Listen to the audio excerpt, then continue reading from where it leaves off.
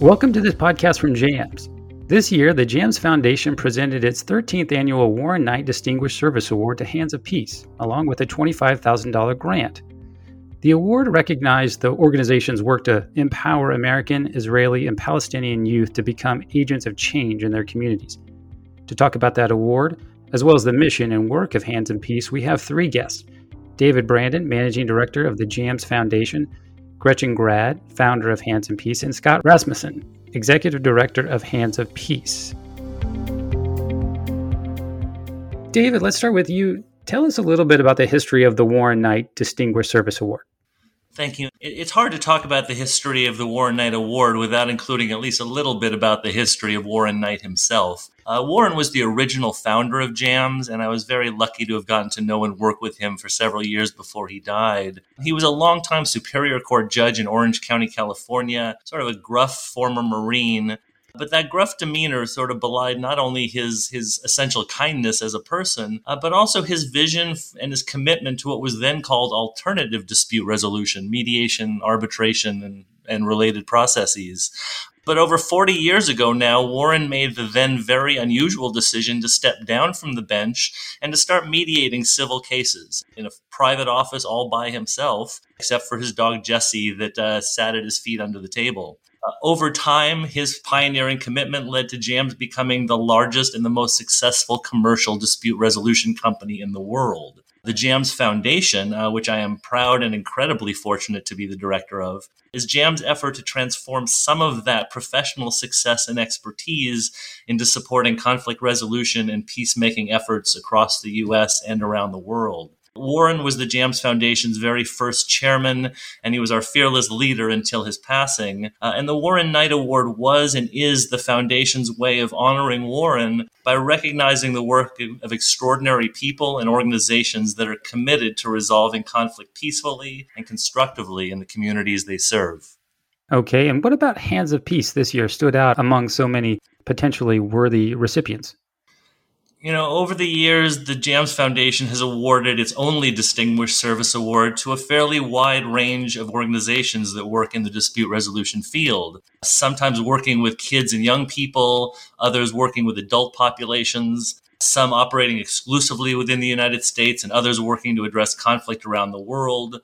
In some cases, they've been involved with governmental policy, and in others working directly with communities at the grassroots level. And even there, at the grassroots level, we've recognized efforts both to build constructive trust in a positive way, as well as to just prevent outbreaks of further unrest and violence. Our foundation has tried to be responsive to the many contexts in which conflict happens and to honor some of the people and organizations that are on the front lines trying to help resolve it. With this year's award to Hands of Peace, I think we found a real sweet spot. Their work includes both the transformative program for young people, as well as ongoing skill-building programs for their adult alumni. They have a strong base both in the U.S. and in the Middle East. They're addressing the need for both grassroots capacity building as well as meaningful changes in governmental policy. And they're cultivating young leaders who can hopefully spare future generations from further violence and war by working toward constructive peace now. If we had an actual official checklist for considering award recipients, Hands of Peace would have pretty much checked all of the boxes. High praise. Thank you, David. Gretchen, can you tell us a little bit about the mission of Hands of Peace and a little bit about its history? Sure. We're so honored to be selected for the Warren Knight Award. To be amongst the company of previous winners is really a high honor for us. As you said at the beginning, the mission of Hands of Peace is to empower Israeli, Palestinian, and American youth to be agents of change. And what that means is we give them the skills and the experience and the motivation to tackle issues that are important to them in their home communities. And for many, that does mean becoming directly involved in peacemaking, involved with the Israeli-Palestinian conflict, but it can also mean they have the skills to apply to any community issue that speaks to them. We have alumni who are working on issues with the environment, women's issues, anti-violence issues. The skills we impart are really life skills to create concerned and engaged citizens. So that's the mission. The history goes back to motivation that I felt in the wake of the events of September 11 to do something meaningful and hands-on to help create some kind of understanding and bridge connections in a world that felt like it was really spinning in the opposite direction. And for reasons I still can't fully articulate, I was pulled to the Israeli-Palestinian conflict without having had any hands-on personal engagement in that area of the world prior to that. We started as a very grassroots organization based in the suburbs of Chicago. We've expanded over the years. Our summer program takes place in Chicago, now in San Diego, and we have year-round presence in both those places and the Middle East. So that's kind of the thumbnail of the beginning. I would be remiss if I did not weave in an individual who's been substantially important to both JAMS and Hands of Peace, and that is Judge Wayne Anderson. He's well known to the JAMS community as an effective mediator. Wayne and his family have been involved with Hands of Peace since the very beginning in 2003. Their family hosted Israeli and Palestinian teen participants 10 years in a row. And during that time, Wayne's three daughters really grew up with the program. So Wayne has had a foot in both of our organizations for many years. A lot of commonality there. And so, Scott, can you tell us a little bit about how Hands of Peace goes about accomplishing its mission? Yeah, absolutely. Thank you. And you've heard a little bit about what we do, both in terms of our summer program, and that's where it starts for our youth. And then we continue to support them with skills training and other life building experiences as they grow older as adults. You heard a little bit, as Gretchen mentioned, it all starts with our summer program in Chicago and San Diego. So each July, we bring together about 80 15 and 16-year-olds from Israel, Palestine, and the United States. They get off a school bus wearing their purple shirts that say Hands of Peace on them. They're greeted by their host American family, and they're ready to start a 3-week journey that many of them describe after the fact as transformative. So over the course of this program, the participants learn to see and hear the other. For the Israelis and Palestinians, for many of them, it's the first time they've had a chance to meet someone from the other side. And this largely takes place through a series of facilitated dialogues that are led by trained facilitators from the Middle East. These can be difficult and emotional conversations. I talked with one of our Israeli alumni last week, actually, who described in one session watching it go from a shouting match to several people crying to laughter at the end. The purpose of these sessions really is to introduce the youth to the other side and the other narratives and points of view about the conflict, which really helps them to humanize the other that they're facing. For these young people, the experience helps them understand what is possible if you're willing to sit down and listen and talk with the other side. So in addition to the dialogue sessions in the program, the Hands also participate in team building and leadership exercises. I think there's few things that could help build trust in someone, like standing on a platform 20 feet above the ground as part of a ropes course, and trusting your newfound colleagues to help you cross safely. And then one of the other more powerful experiences comes when, as a group, they visit religious services at a synagogue, a mosque, and a church. And for many of them, it's the first time they've been in another house of faith. And for some of them, they have a chance to speak to the congregation. And it's a real powerful moment for congregants to see, for example, a Palestinian Muslim speaking from the bima in a synagogue, or a Jewish Israeli speaking from the minbar in a mosque. So one of the other things I wanted to mention, the unique parts of our program is, and I think Gretchen mentioned as well, is the host family component. So our Palestinian and Israeli participants stay in the homes of average American families in San Diego and Chicago, building close relationships that last beyond the life of the program. I think that aspect of having host families open their homes to our Israeli and Palestinian teens, as well as staff members who come over, I think that's a really germane part of the program, because it means it's not something that's happening in a vacuum. We are intimately tied to the host communities that support Hands of Peace. Over the years, I've had 4 young women. We always had women because I had daughters growing up in our household. So we've hosted 4 young women, 2 Israelis, 2 Palestinians, and they are my daughters. When I travel to the region, I follow up with them. We have lunch. I see their families, welcome into their families. These are connections for life. So by engaging people in our community to be host families for these young people, it makes the lives of people living in a conflict situation very real. It takes it off the front pages and takes the stories of their lives to their dinner table. So the hosting aspect is really an important part of the Hands of Peace program. Scott, how will Hands of Peace use the $25,000 grant from the JAMS Foundation? As Gretchen said before, we really are honored to receive the War Knight Award and grateful to the JAMS Foundation and David for their vote of confidence in our work. As I mentioned before, our mission to empower the young leaders isn't just about the summer program. It's about the continued investment we have with our alumni after they leave the program. So we continue to provide education programs in peace building and leadership skills. So, for example, this year we provided training in resiliency. We're doing something later in the year on design thinking and social entrepreneurship. So through these trainings, our alumni continue to strengthen their relationships and hone the skills that they started at the summer program.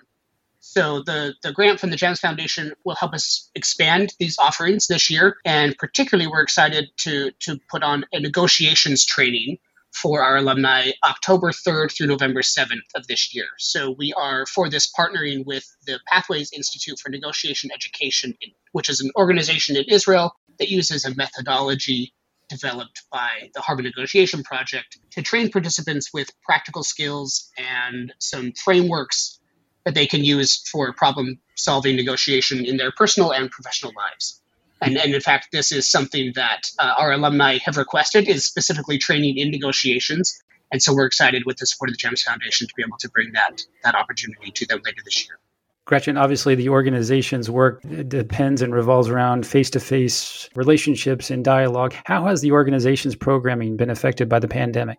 Well, as we know, nobody has been able to escape the effects of the pandemic, and it applies to Hands of Peace as well. For 17 years, July meant that busloads of purple-shirted teenagers would be present in San Diego and Chicago. So it was kind of a shock last year not to have that happen. We couldn't do the face-to-face, so we didn't have the purple t-shirts abounding. But we used that time very constructively to do something we'd wanted to do for quite a while, which was to take a breath and review all of our programs once we were at the 17-year mark and do a bit of reassessing to make sure we're still delivering programs effectively. So we pivoted in 2020 to do some internal introspection and came out with some highly helpful and insightful advice from our constituents, largely our alumni, about what they wanted in their older years. And we've gone in a new direction in this summer too, which Scott can talk more about. Yeah, so as we were looking at planning for summer of 2021 last fall, it became clear it probably still wasn't going to be safe to bring Israelis and Palestinians to Chicago and San Diego, given the risks associated with COVID. So we took the opportunity to do something, again, that we had been talking about for a couple of years and that our alumni recommended, which was, they said, Jesse, why don't we have a preparation session for the in-person dialogue? Having a chance to practice dialogue skills, listening, and speaking in high-stakes conversations without having the pressure also of talking about the conflict and having that all come together at one point. So what we're running this summer is something called we're calling it Summer Program Launchpad, and the delegations are meeting with each other. So Palestinians are meeting with Palestinians, Israelis are meeting with Israelis for 8 sessions of learning and practicing kind of the skills that go into dialogue. The response so far has been really positive. The participants have been very engaged and, in fact, are taking on a leadership role in organizing themselves to do additional sessions beyond the 8 that we have planned, and also plan some activities they want to work on as a group between now and when they come together in Chicago and San Diego next summer. So really for us, obviously the pandemic's been difficult for everyone, but I think there's been some silver linings. And for us, it was the chance to try this preparation session that we've talked about for a couple of years. And I anticipate that we'll take the lessons learned from this year, make some adjustments, and incorporate some version of this preparation phase in future years. So the JAMS Foundation awarded its annual War Night Distinguished Service Award before the Israeli-Palestinian conflict flared up again this year. Gretchen, can you talk about the reaction you've heard from the alumni of your programs? Sure. I appreciate the question because first, it gives me a chance to address kind of the form of the question itself, the perspective that the conflict flares up periodically. I think that's very common amongst Americans.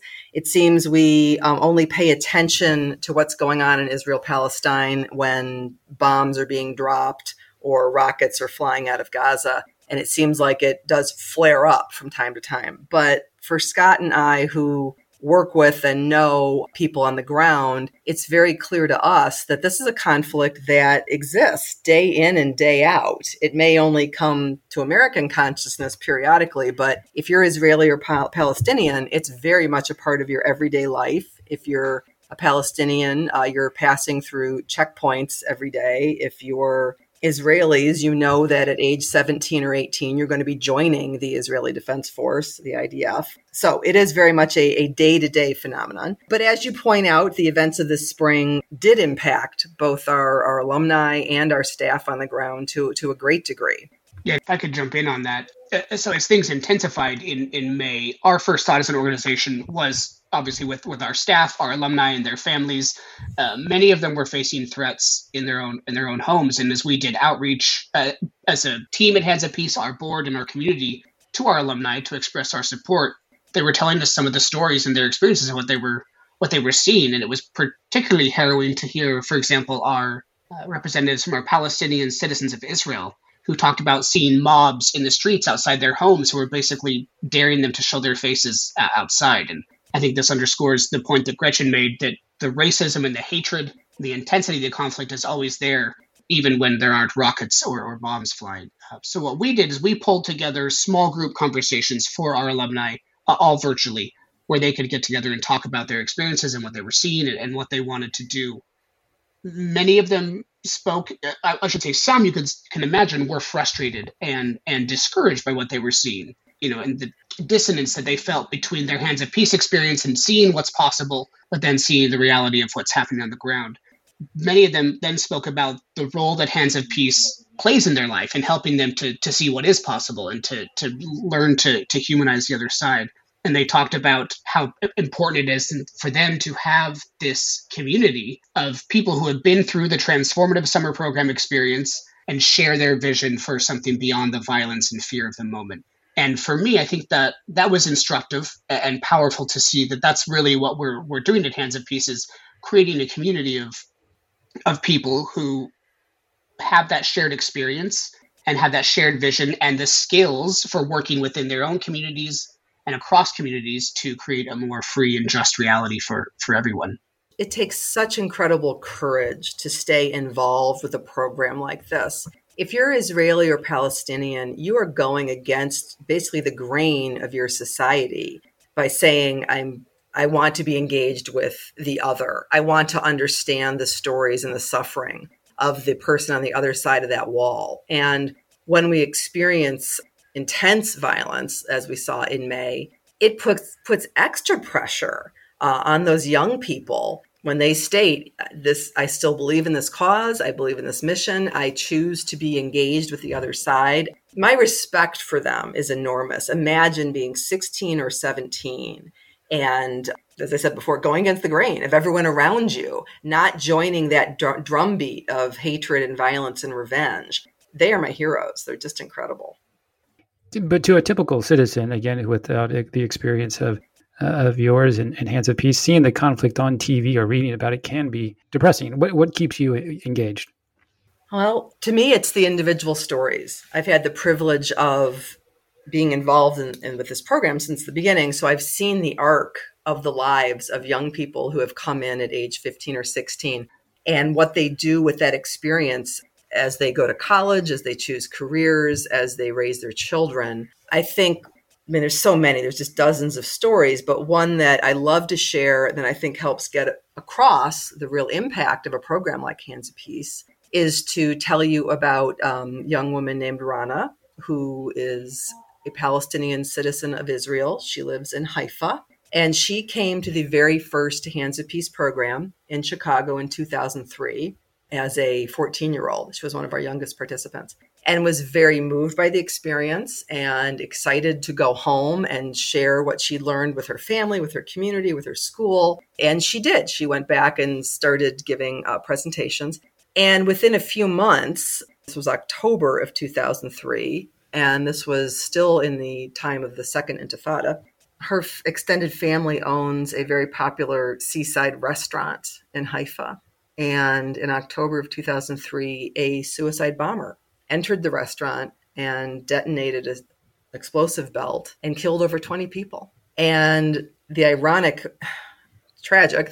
part is that this was a restaurant that was a gathering spot for both Jewish Israelis and Palestinian Israelis. So the victims were from both nationalities. And as Rana tells this story, and she shared it with us in real time, that just rocked her to the core. She had been to this program promoting peacemakers, and to her, the bombing just signified that nothing had changed, made her question why she even took part in such a program, and she was ready to turn her back and walk away from the program. And as she shares with us, shortly after the bombing, she started getting phone calls from her Palestinian friends, very concerned for her well-being and that of her extended family, and expressing condolences. And then sometime later, she started getting phone calls from her Jewish Israeli peers from Hands of Peace, and also expressing condolences, checking in on her, wanting to know how she was. And this was a big bombing. It made national news, so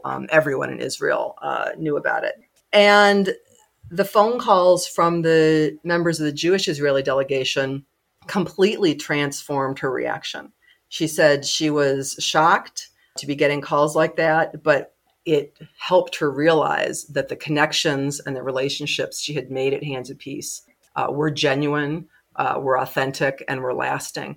And in fact, then it swung her exactly in the opposite direction, and she became incredibly passionate about sharing the message of the importance of dialogue programs and leadership programs. And she did go back to her school and gave presentations. And she, in later years, joined staff first as a chaperone.